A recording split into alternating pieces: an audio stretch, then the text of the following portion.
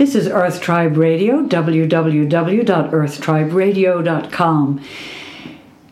Your home on planet Earth. I like to add that bit. And we're doing a podcast now on shamanism, power places, sacred places, and places of power with the wonderful healer, shaman, Patrick McBride. Hi, Patrick. Hi, ladies. And you can reach him through the Ojai House. Which is www.nutmegsohihouse.com in Ojai.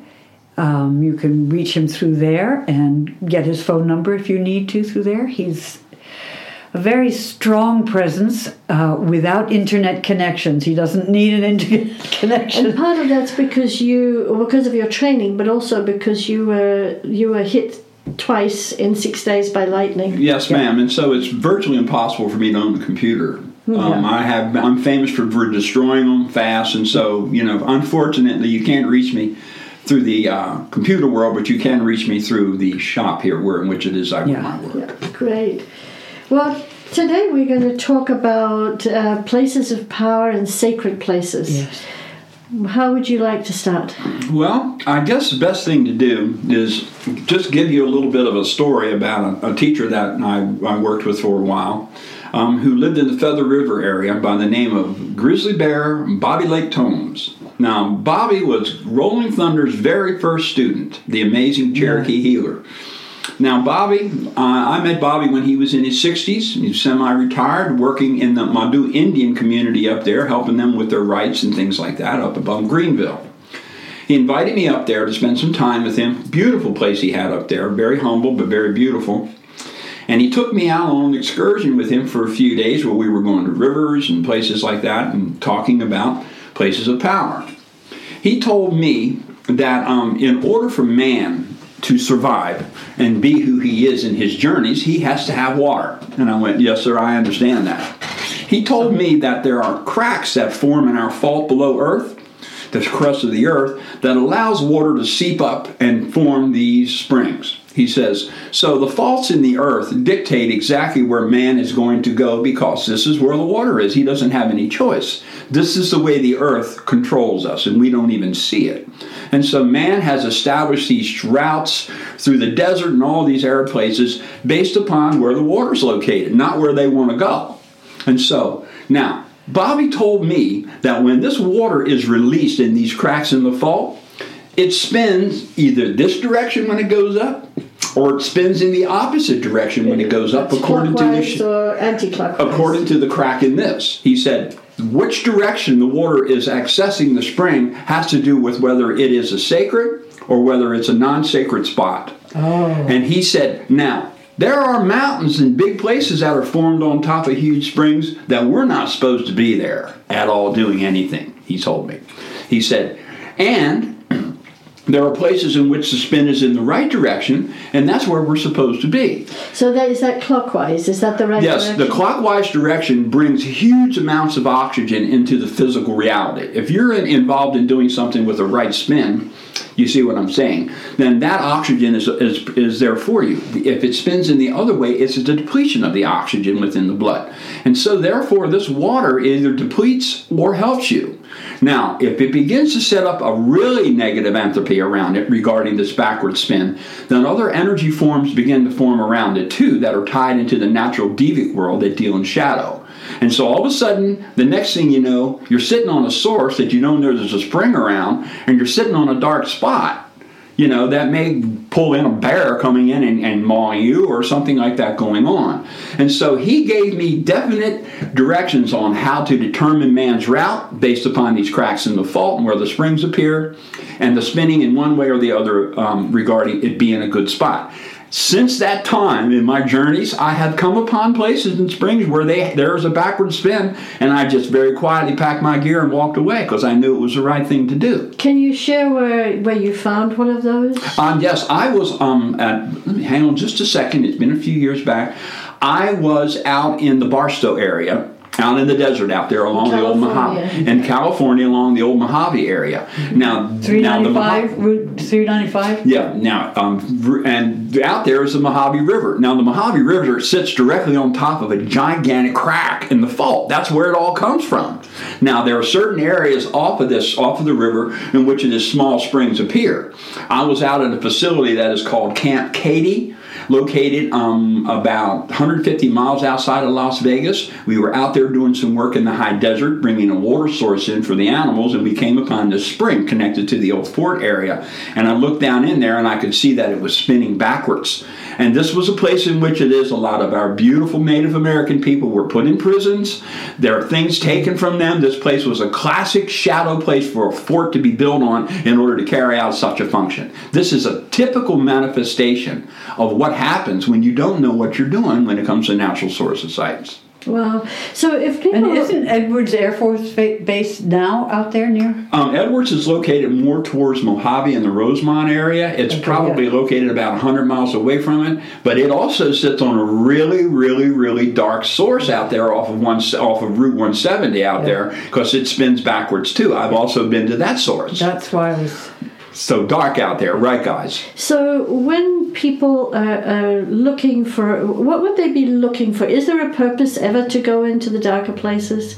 Like if people, or do people mostly want to find the other places? And if so, how do they identify it? Through feeling or through looking? I would do it this way. If you ladies and gentlemen or whoever out there are not psychically tuned into this whole thing, then what I would suggest is a divining object. Like what do they call pendulum. it? A pendulum. Yeah. And you can make one out of a nail and a piece of string. Exactly. And you can hold it, and if it spins the opposite way, and for you just pack your gear and leave. I suggest it wholeheartedly. If it spins the other way, I'd crack out stuff and get comfy. So that's been my experience. I use a diviner. Okay. Can I ask you what, we're talking about sacred places and places of power. What is the most sacred place that you've felt for you? In my lifetime? Yeah. That's a good question, Miss Jill. Let me give that a little thought right here. Now, I'd say, I would just go ahead and let's just keep it local here. Okay. Now, there's Pine Mountain. Yeah.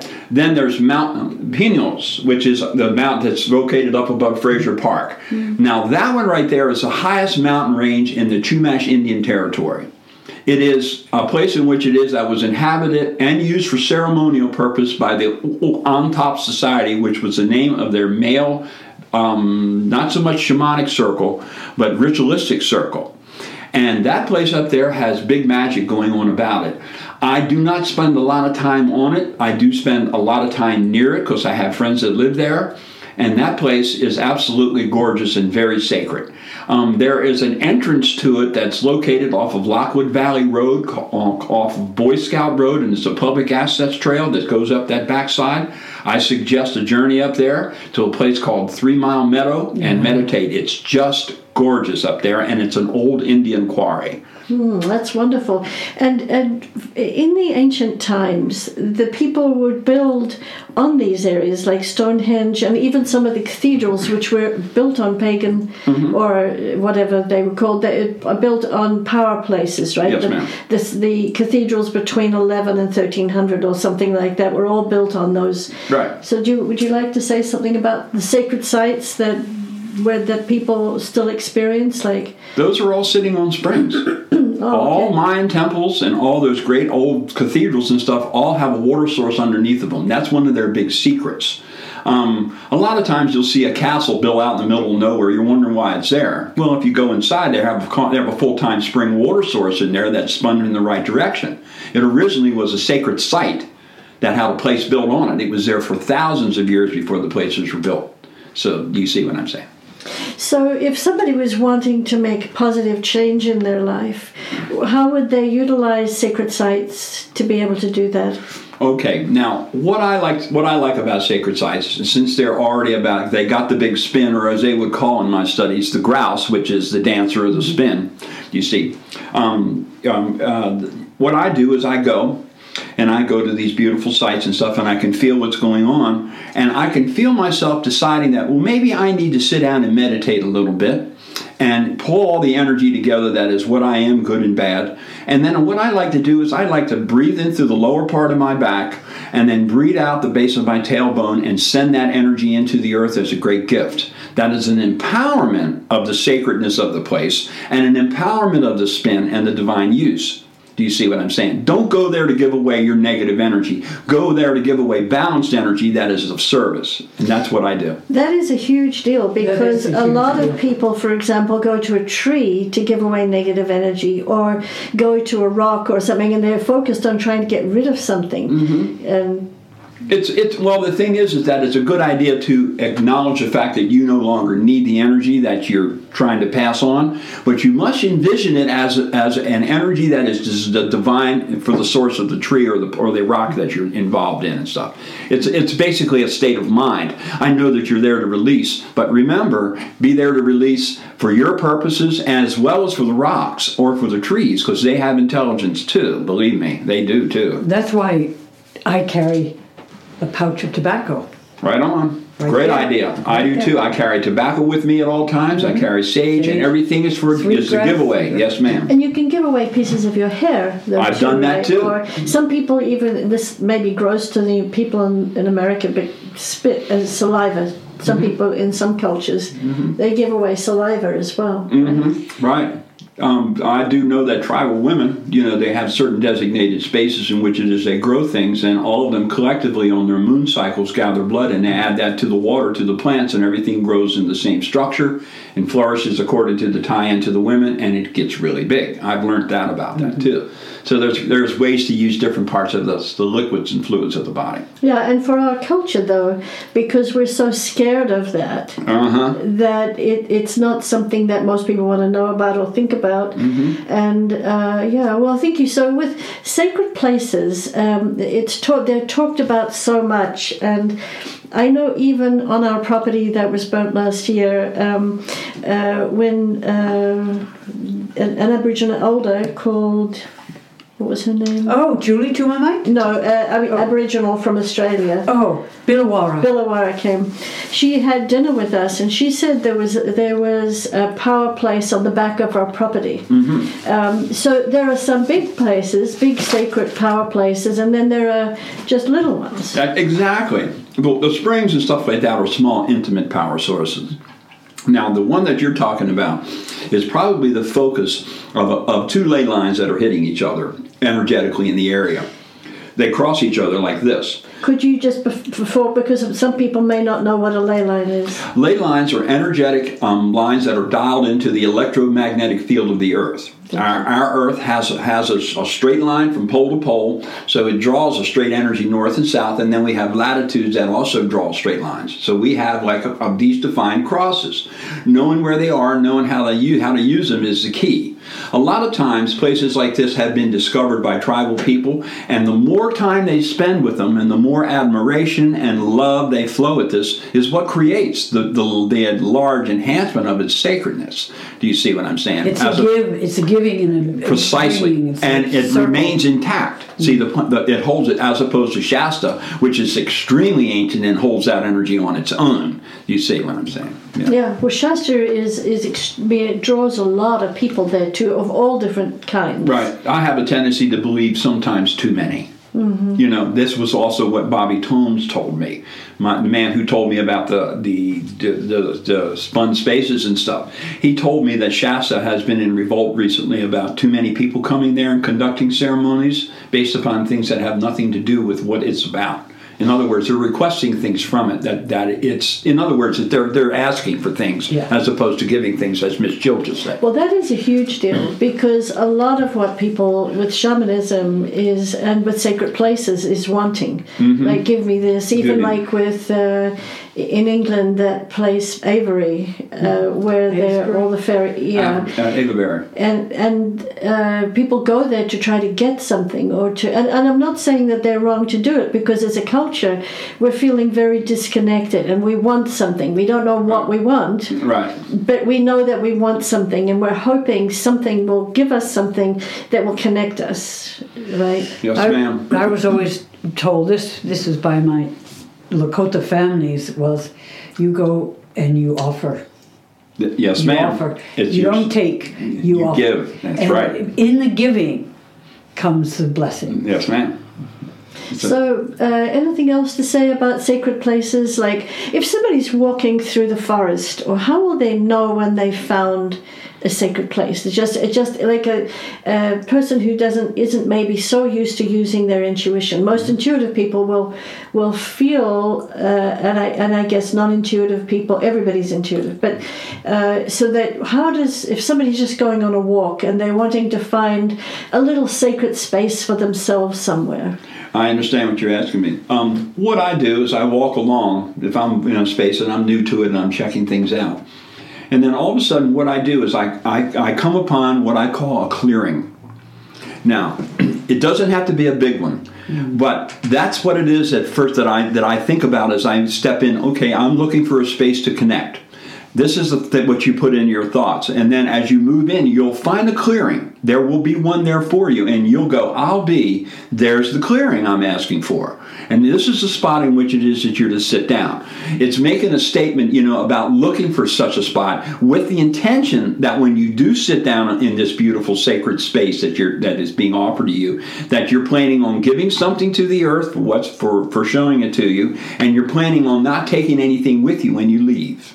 That's how I would. And you said something that was very important there. I mean, everything's been important, but that when you were saying about connecting, because when we truly make a connection, that is a giving and a taking. Yes, ma'am. And I think in the end, that's what people are so searching for in this culture, is connection. Right. And so you might people who are listening might want to just take a walk in nature or into their backyards. Yes, exactly. Or actually, you may in what I am encouraging with people is that if they indeed do have the space and it's big enough, to design a clearing, design a space that you can go to that becomes yours and that you can introduce other people to. Because 1,000 years from now, if you do it right, it's still going to be a sacred place in which others can enjoy. Thank you so much. Anything to finish this, Joe? I just want to remember my lovely Lakota brother, Art Black Bear, who, when I was coming back from the res in South Dakota, we're hearing the fire. And as I got closer to Los Angeles, I was feeling I had to hide away. I could feel the anger and the frustration and the impatience and stuff. And he called me when I got back and he said, "How are you doing?" I said, I can't go out. I can't go out of the house. And he just said, "Jill, remember that even though you're surrounded by concrete, Mother Earth is below the concrete." Yes, ma'am. And that's what you got to remember. As you walk the concrete, you're walking Mother Earth. Right. And it's all about connection. Mm-hmm. And we've all got it. Yes, we are. We're all connected. One of the big wounds that I feel that exists in our society is the illusion of separation. Yes. Yeah. And it is an illusion. It's a huge illusion. Huge illusion. And it has everyone by the throat. Our dualistic nature and with in or out, or our left and right, or up and down, and all this business. We are a dualistic creature. Our Earth was struck by another planet 4.5 billion years ago, and so we're made up of several different planets, do you see? And so on a physical level, we are experiencing the separation from the other planets that exist in our solar system that these properties came from. This is where it all registers in, because the human race has a very difficult time understanding that it is not a body. It is a spiritual being having a body experience, not a body having a spiritual experience. And this is what's creating the separation wounds right there. And so finding a sacred place, being able to sit on the earth. Yes. is exactly how to reiterate a connection that you've always had. It's just changing the status of the way you feel about it. And that's all that needs to change. You're connected. Just the illusion of the thought that you have about it is what's separating you. And that's home. I mean, in the end, the connection is home. Yes, ma'am. Thank you. This is www.earthstriveradio.com. We're talking to Patrick McBride, and you can find him at Nutmeg's Ojai House in Ojai, California. Thank you, Patrick. Thank you, ladies. It's been delightful. Thank you, Patrick.